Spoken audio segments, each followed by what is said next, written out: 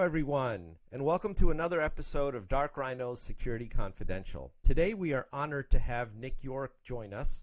Nick York is a lawyer, entrepreneur, and strategic business advisor for businesses ranging from startups to Fortune 500 companies, universities, and national nonprofit organizations.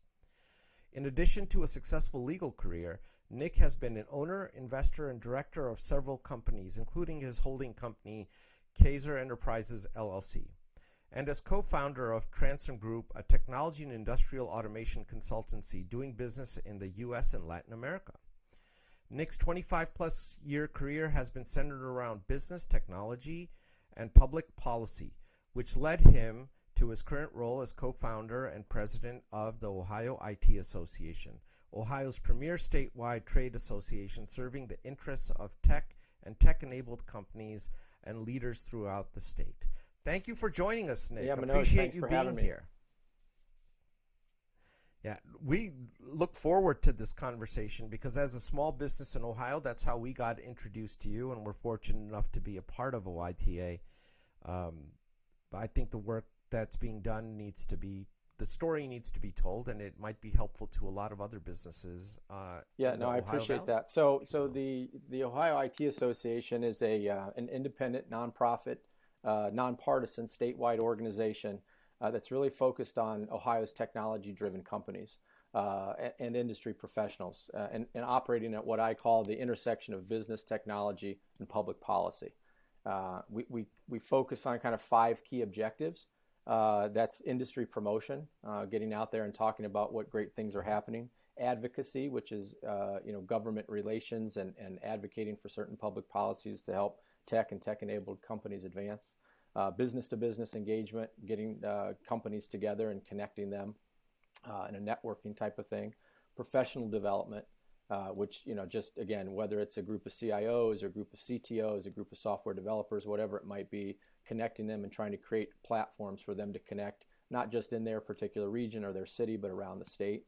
And then finally, a critically important one is the ubiquitous talent attraction and development. And while we don't try to reinvent the wheel with a lot of other great tech associations or workforce development groups, we do try to highlight what Ohio is doing from a talent standpoint, ultimately to make it a stronger ecosystem and attract more people and retain more people here so that we can help advance the state as we go forward. We're headquartered out of Dublin, Ohio, but Columbus and Dublin have become quite the Columbus region, I should say, has become quite a mecca for startup companies. Yeah.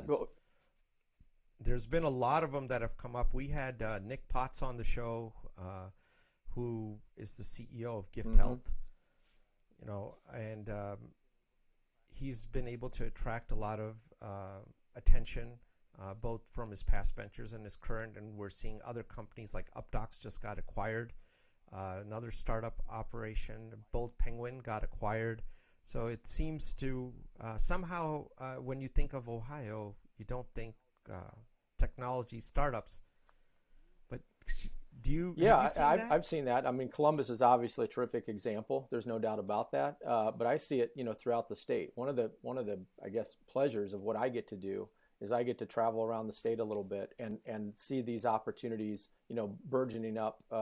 Whether it's in the 3 Cs, Cleveland, Columbus, or Cincinnati, or really in Northwest Ohio, in the Toledo area, or some of the even more rural areas, or down in Southeast Ohio in Athens and Ohio University, and things that are coming out of those things. So, it's really rewarding to get to see those type of young companies that are starting out, young entrepreneurs.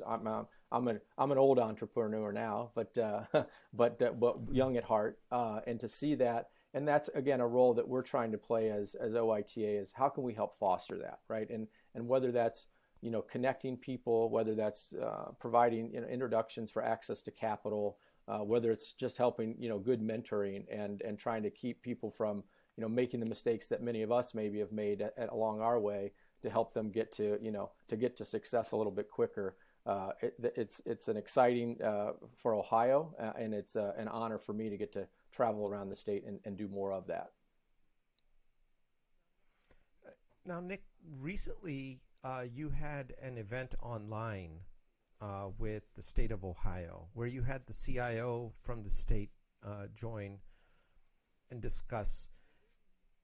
Were there any insights regarding technology in Ohio and with the state that came out of that? Sure. That Well, here's what I would say. I think the DeWine-Husted administration, Governor DeWine and Lieutenant Governor Husted, and their team on the technology side, or the state CIO, Irvin Rogers, who you mentioned, they've done a really good job, I think, of trying to identify, technology needs, looking at advancements, setting up organizations within the state government or sort of the public-private sector partnerships to really better understand what the state needs in terms of technology and how the state can play a role not only in advancing technology needs with state agencies, but also helping the private sector. So for instance, you've got Innovate Ohio, which is led by the Lieutenant Governor.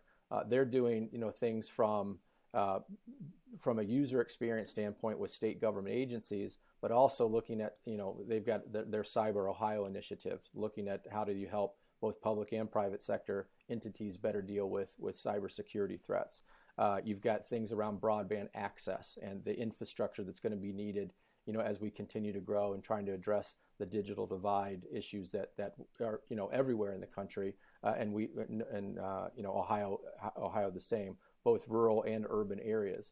So I would give credit to the state in terms of thinking about what the challenges are and how the state can play a role. Obviously, there's a lot to do, but it's good to have leadership that recognizes the value of technology and the need to invest in that and invest in the companies and the public policies that are needed to be successful. You mentioned Innovate Ohio. Is Innovate Ohio a program which is more about guidance, or is it also make funding and make some policy changes that enable a much healthier technology environment? So it started off, I believe that the impetus was how are we going to make technology more effective for the state agencies? And if you think about it, obviously there are we interact with the state more than most people might think. If you think about the Bureau of Motor Vehicles, if you think about unemployment, if you think about Job and Family Services for other folks in disadvantaged areas, maybe it's Medicaid. So there's a lot of things that the state touches on that we're involved in. Technology is playing a role. So the first thing that Innovate Ohio really set out to do was how do we provide a better user experience within state government, to provide those services to its citizens, so that there's, it's more efficient, it's more effective. You're ultimately providing those services in a more, advanced way. One of the things that they've continued to do, though, in addition to that, is really think outside of just state government and how can the government play a role in helping to advance private sector advances in use of technology. So, the Innovate Ohio board, the advisory board, is made up of folks from the private sector, from the public sector, everything from big and small companies to universities, et cetera, and really has a mission, I think, long term, of really trying to set Ohio apart from an innovation standpoint. And how do what we do at OITA is try to foster a business environment or an environment overall for more technology use and adoption. I think Ohio is really leading the way with Innovate Ohio and some of the initiatives coming out of that program. Is there a particular agency in the state that you think might be ahead of the curve, if you will, in terms of adoption and dissemination of technology to the citizens? Yeah, I think, I wouldn't single one out. I think that obviously with COVID, right, one of the things that we saw with COVID over this past year is from a public health standpoint and sort of the immediacy that was required. And the ability for Irvin Rogers as the state CIO to kind of marshal the forces that were necessary to have a coordinated effort to figure out how are we going to respond to this, because obviously there was a health issue at first, but then there was just the goods and services that needed to be provided in a new kind of remote or online way that we didn't have to do in the past. And I would give them a lot of credit for thinking holistically about this and trying to integrate the various agencies into it. So obviously from the public health standpoint, whether it was the contact tracing initiatives or some of those things, it was really leading the way over this past year. But I think what that did is it opened the eyes and opened what I'd call the opportunities. And something people think of that as a challenge or a problem, and I think of it as an opportunity to really improve. And I would give credit to the state of forward thinking and really jumping in with both feet, so to speak, in terms of how we're going to solve these problems. Now, outside of healthcare, that's a great example. A couple episodes back, we had Shanoa Moss on the show, and Shanoa is in the healthcare IT business, and she actually mentioned that COVID has led to a tremendous amount of innovation on the part of some very large healthcare organizations in the state of Ohio, which was surprising to me because you don't think large and innovation right. don't go together. I mean, that's kind of an oxymoron. But she mentioned that, and from what you're describing, it looks like the state of Ohio team here also put a great deal of focus on that and marshaling resources, and that may have been a catalyst for that. Yeah, for sure. Again, nobody would to wish upon anyone that the effects of COVID or having to go through what we've had to go through. But I do think if you want to call it the silver lining of it, was really to open the eyes to all of us in terms of where some of the deficiencies we might have and where opportunities exist to really, and the impetus really to advance that technology. A lot of times, especially at a state government level, everyone knows that government moves a little bit slower than business, and that's by design, and that's intentional, and that's not a bad thing in many instances. But in situations like with COVID, where you had to have kind of a rapid response, and there were a lot of different moving parts, I think what it did is it helped advance the use of technology in the state, and will set a platform or a foundation for moving forward, and hopefully to continue to advance that technology adoption. Now, Nick, switching gears here a little bit to OITA itself, what's the origins of the organization? What drove you to, from attorney to entrepreneur in industrial systems, to start creating an IT association? Well, that's a good question, and it's a long story, but I'll try to make it short. I think what we realized a couple years ago, and I had operated, at what I call the intersection of, business technology and public policy for most of my career, right? Whether it was my legal practice or doing some government-related work in that practice, and obviously having a couple of technology businesses now. And there were a number of people, many of whom were in Columbus, and they were from large organizations, and realized that looked around the room during a couple of different incidences where there was a need for an association, and you look in Columbus, and there's an association for just about everything, right? I mean, people know the manufacturers and the retailers and the doctors and the lawyers, but there's also there's a group for the bakers and the candlestick makers and the whole thing, but unbelievably, okay, there was not one for the tech industry. There are a lot of great regional tech associations around the state, but there was not 2 years ago, when we really put this into practice in earnest, a statewide association. So that origin really was, and as we've developed, really a member-led effort, right? There were a number of ultimately now members of the OITA who were looking for that representation, that a trade association, for lack of a better term, who could come in and help with a number of these initiatives and public policy focus areas that they needed help with, and we were able to do that. We marshaled a lot of good people from the business community, big and small companies, as I mentioned, and we've got a terrific advisory board, which you serve on and know. But then it expanded that, and we're beyond just the businesses to universities, community colleges, economic development groups from around the state, other tech associations. The thing we did not want to do is, reinvent the wheel or step on the toes of all the good things that people were already doing, but really find a way that we could help be a platform and convene and connect and collaborate, as I use all the time, from a statewide perspective. So the origins were humble origins, really born out of need and necessity, and driven by the members, and that's how we continue to be driven today by our members. Well, I hope one area that the members are pushing in, and I'll just speak for Dark Rhino Security, is in procurement. I mean, we've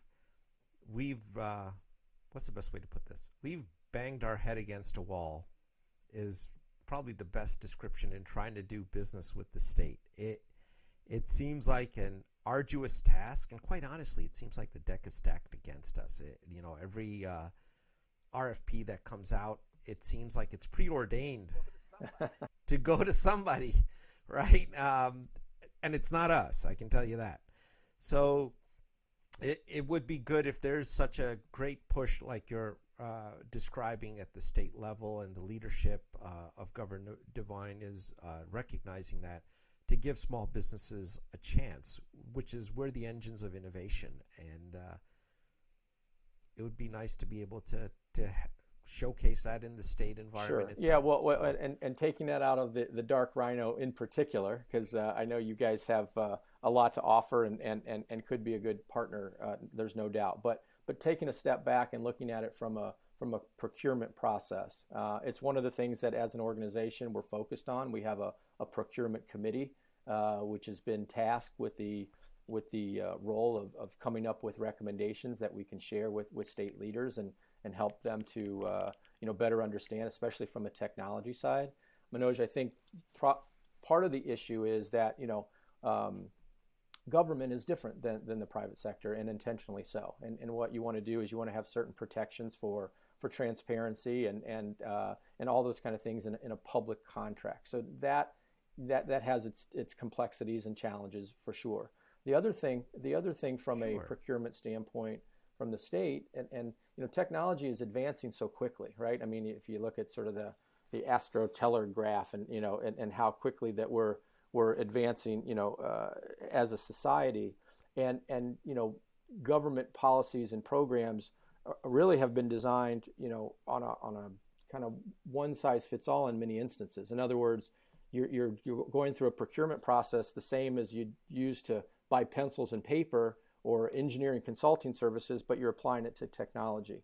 And one of the things as an organization that we've tried to push is, sometimes you have to think a little bit differently, that one size does not fit all, and that, that you have to get the state to operate at the speed of business, right? And I think that, with COVID and other things that have happened recently, that's never been more clear. And so one of the things that we look at from a procurement process is really trying to help, the state think about ways that it can improve that process, and be more responsive to, companies large and small, and to try to find ways that you can be more adaptive and adoptive of new innovative approaches to providing technology. And I would say that, again, working closely with the leadership at the state level, at both the executive branch as well as within the legislature, we have some receptive ears, and it's just a matter of putting some of that hard work in that goes into,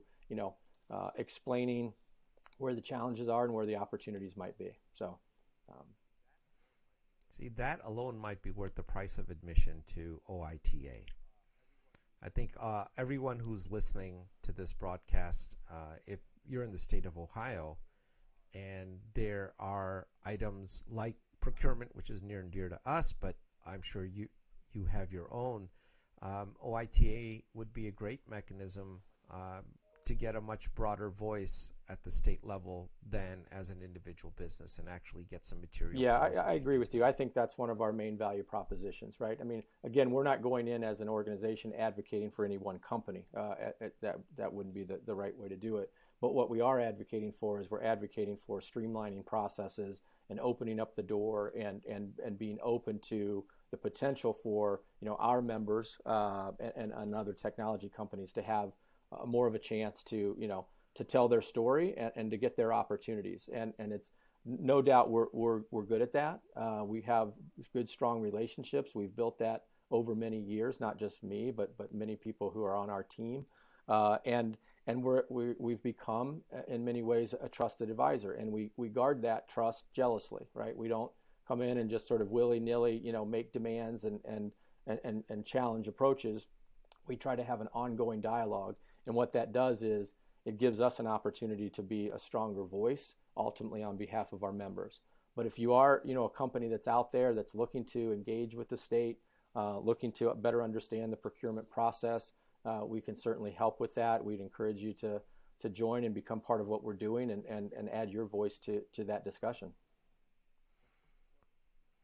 So, Nick, you mentioned that, states, the way they're procuring or the way they're operating to move them to operating at the speed of business is certainly a challenge, and it's a goal. But if we switch to cybersecurity, it's even moving faster than that. So if we look at what's happening in the private sector, at the government level, at the federal government level, and then at the state level, is there any kind of priority within the state of Ohio, you think, on looking at cybersecurity, and how would they what areas could they address? Because that's changing on a second by second basis, right? Well, there's no doubt. I mean, and you and I have talked about it before, whether it's the Russia hack or SolarWinds, and really trying to understand what the bad guys are doing out there, right? In terms of trying to focus on where's the weakest link, and attack those weakest links in a supply chain. And obviously, the state does business with a lot of companies, from around the state and the world, literally. And so I think one of the things that has happened, again, as a result of, whether it was more recently with as I mentioned, sort of the SolarWinds stuff and raising awareness, or last year there were a lot of small or mid-sized municipalities or townships, et cetera, who were getting hit with ransomware and things like that, and that really brought it to the forefront. And I do think there's some leadership at the state level which is recognizing that. As I mentioned, Innovate Ohio and their Cyber Ohio initiative really is to try to work not just for state government, but also with companies and put some public policy around some of that, some recommendations, some how-to or some best practices.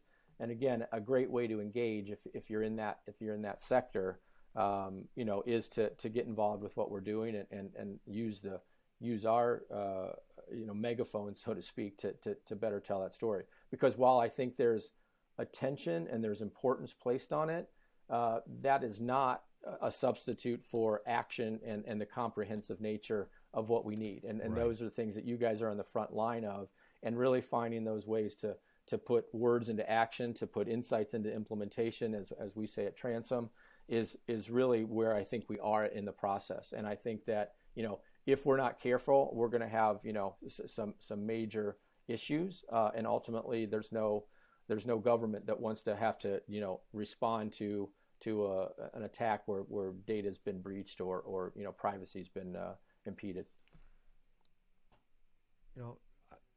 Data breaches and privacy are absolutely threatened, and they're of importance. But I think there's something of even much more greater importance, and that's protecting the infrastructure of the state. Right. So, Ted Koppel wrote a book called Lights Out several years ago, and he talks about how the national grid is, the power grid is very vulnerable, and he's absolutely right. And if you get a chance to read it, it's an easy read.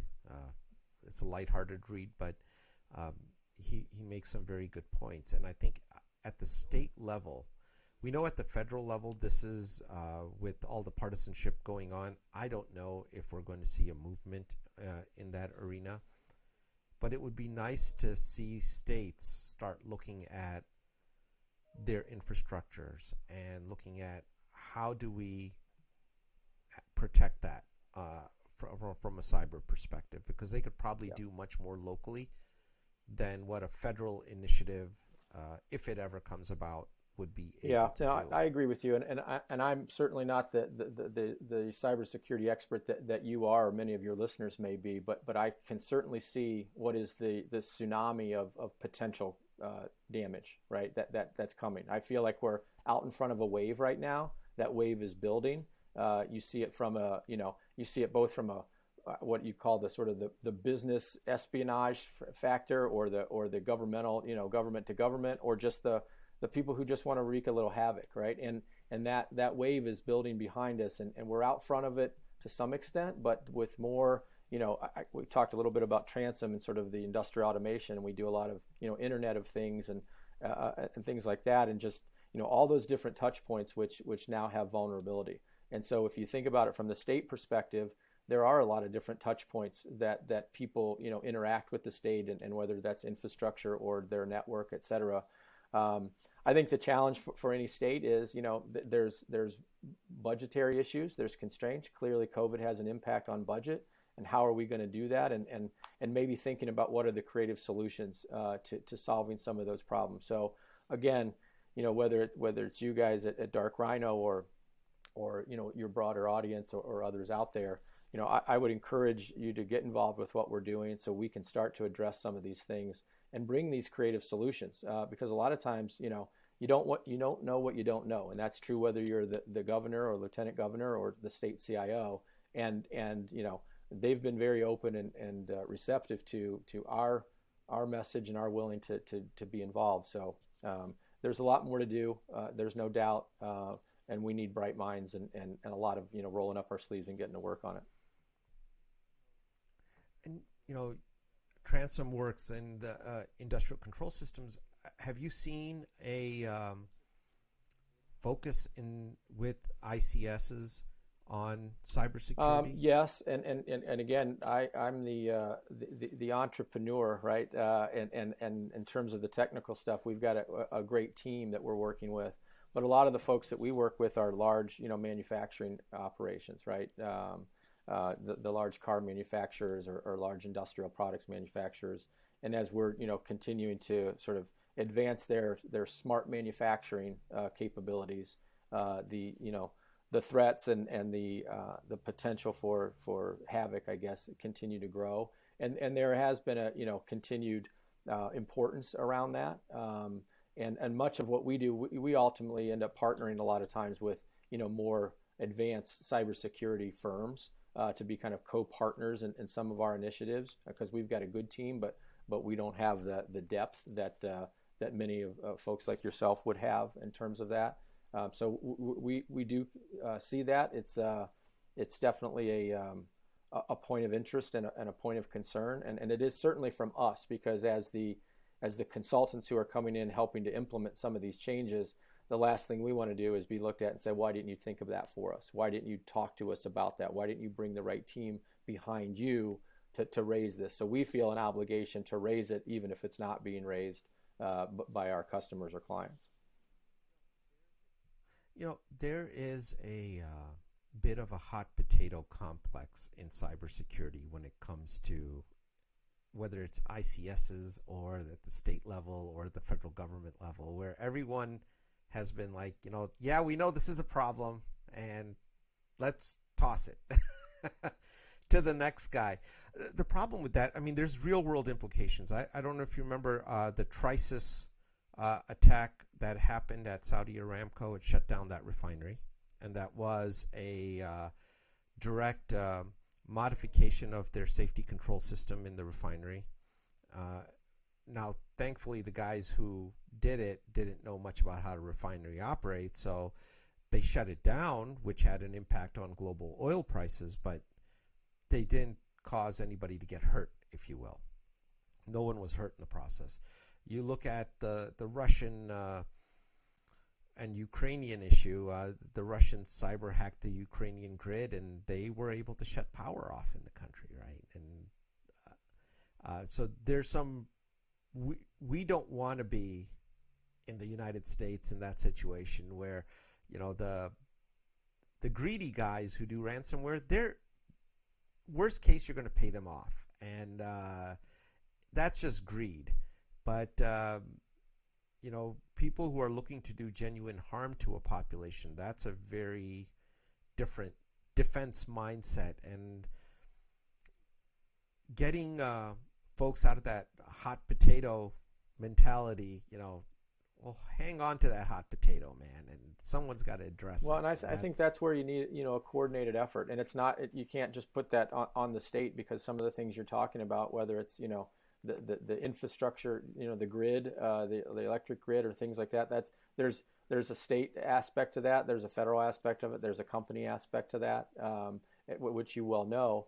And I think the coordinated effort from what you consider sort of the cybersecurity side, the law enforcement side, all of those things are something that, from a greater public policy standpoint, I think are important to the state. From a protection standpoint, I think it's definitely we can't be throwing the hot potato around, no doubt. Somebody has to stop. We all have to sit in our musical chairs. Everybody has to have a chair and a seat at that table, and we've got to we got to try to solve that. Easier said than done, and unfortunately, a lot of times, it takes a crisis to create enough, awareness or enough, impetus to get it done. But again, I hate to keep going back to COVID, but COVID and just the fact that so much is being done, online, and so much is being done differently that you need protections for, even if it's just from a data privacy protection. That is where the state's involved. If you think about healthcare and some of the records and all the information that you provide, whether it's your taxes or your health information, to state agencies, that needs to be protected. So I think that the infrastructure issue is a critical one. It's a bigger one than any one state can address. And then some of the other stuff, at a closer to a more granular level to individuals is equally important, at least from a state perspective. So, Nick, let me ask you this, just switching gears again a little bit.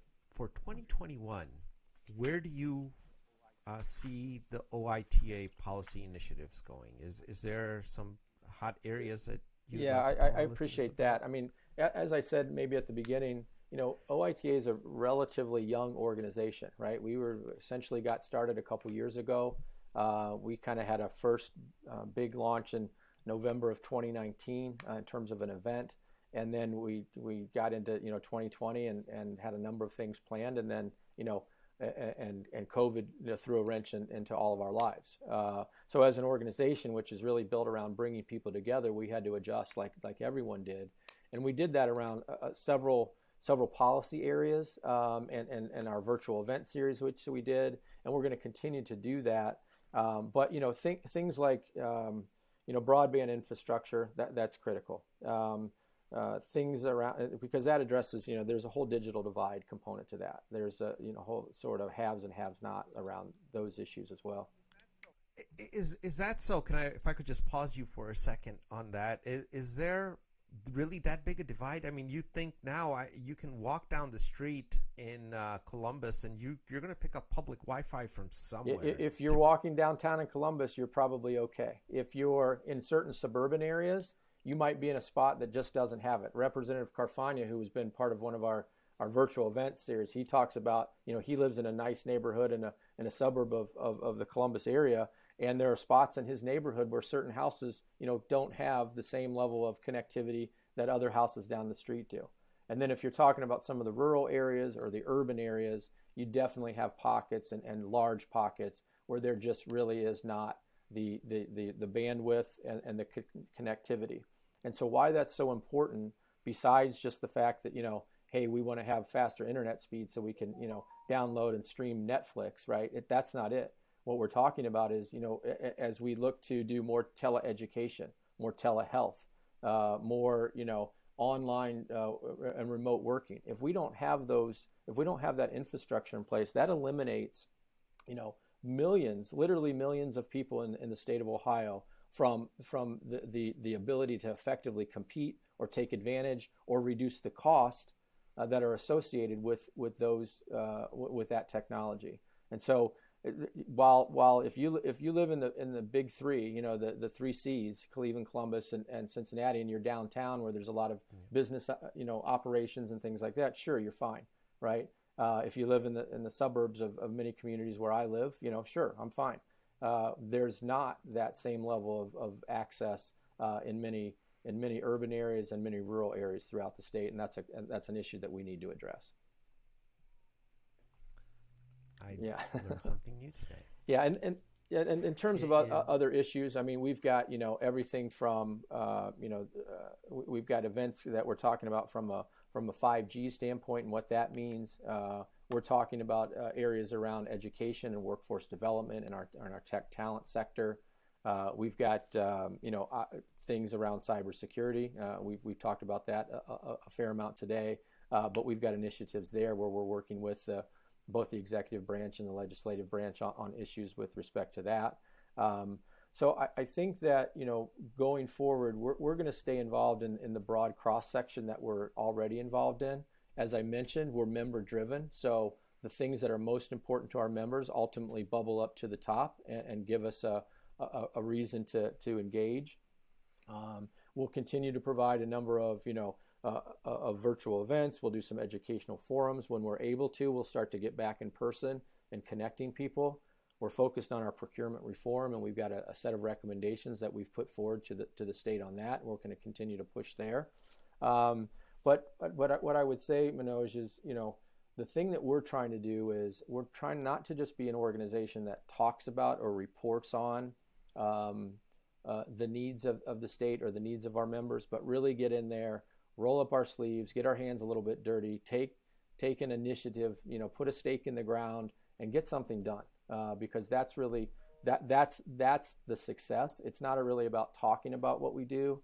We're going to look back, I hope to look back many years from now and be able to point to the things we accomplished. Not that we built a big organization, but that we accomplished things with that big organization.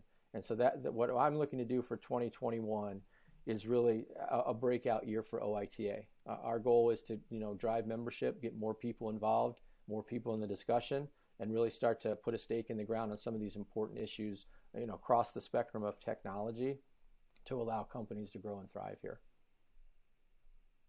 You've taken up a huge cause, Nick. That's a big challenge.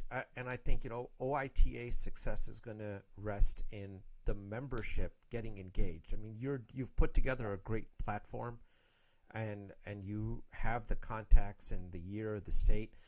We need, as individual members, to engage heavily and push on those topics, and that's the only way. I think a lot of people think you join an association and then the association does all the work. I don't believe that's the best way that people they need to get involved. That's certainly not the model that I wanted to follow. Right, I've been involved in a lot of organizations. I've served on a lot of boards. Everything from a major university to small nonprofit boards. But in starting one and thinking about what this what this organization can and should be, it really was about being member driven. It's not going to be Nick York who gets all that stuff done. It's going to be all of us collectively working together.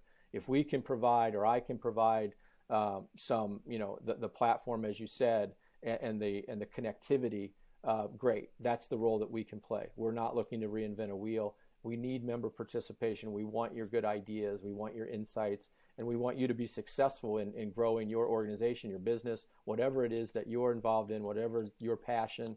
We're going to help facilitate that and get that done. That's how we'll be successful as a collective and doing it together, not by a small group of staff members at an association.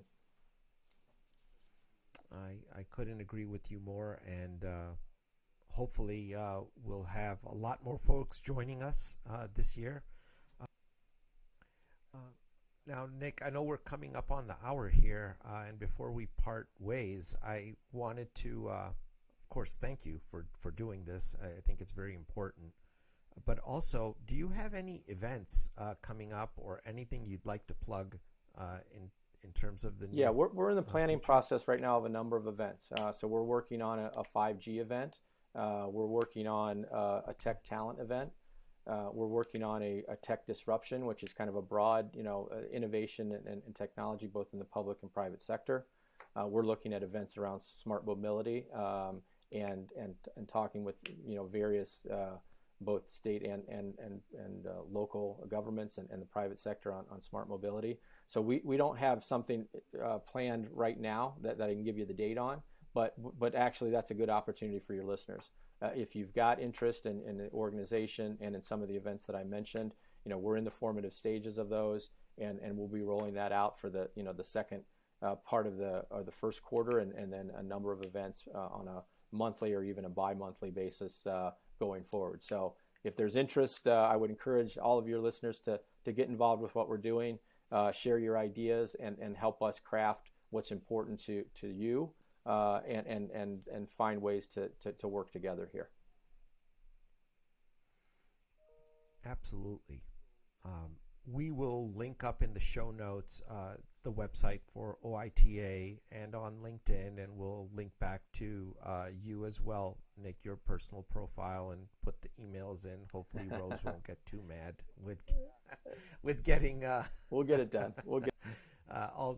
We'll get this information out there, but we'll make sure that it's all in the show notes so that folks, if you're listening, you'll just be able to click on the link and be able to get to the OITA.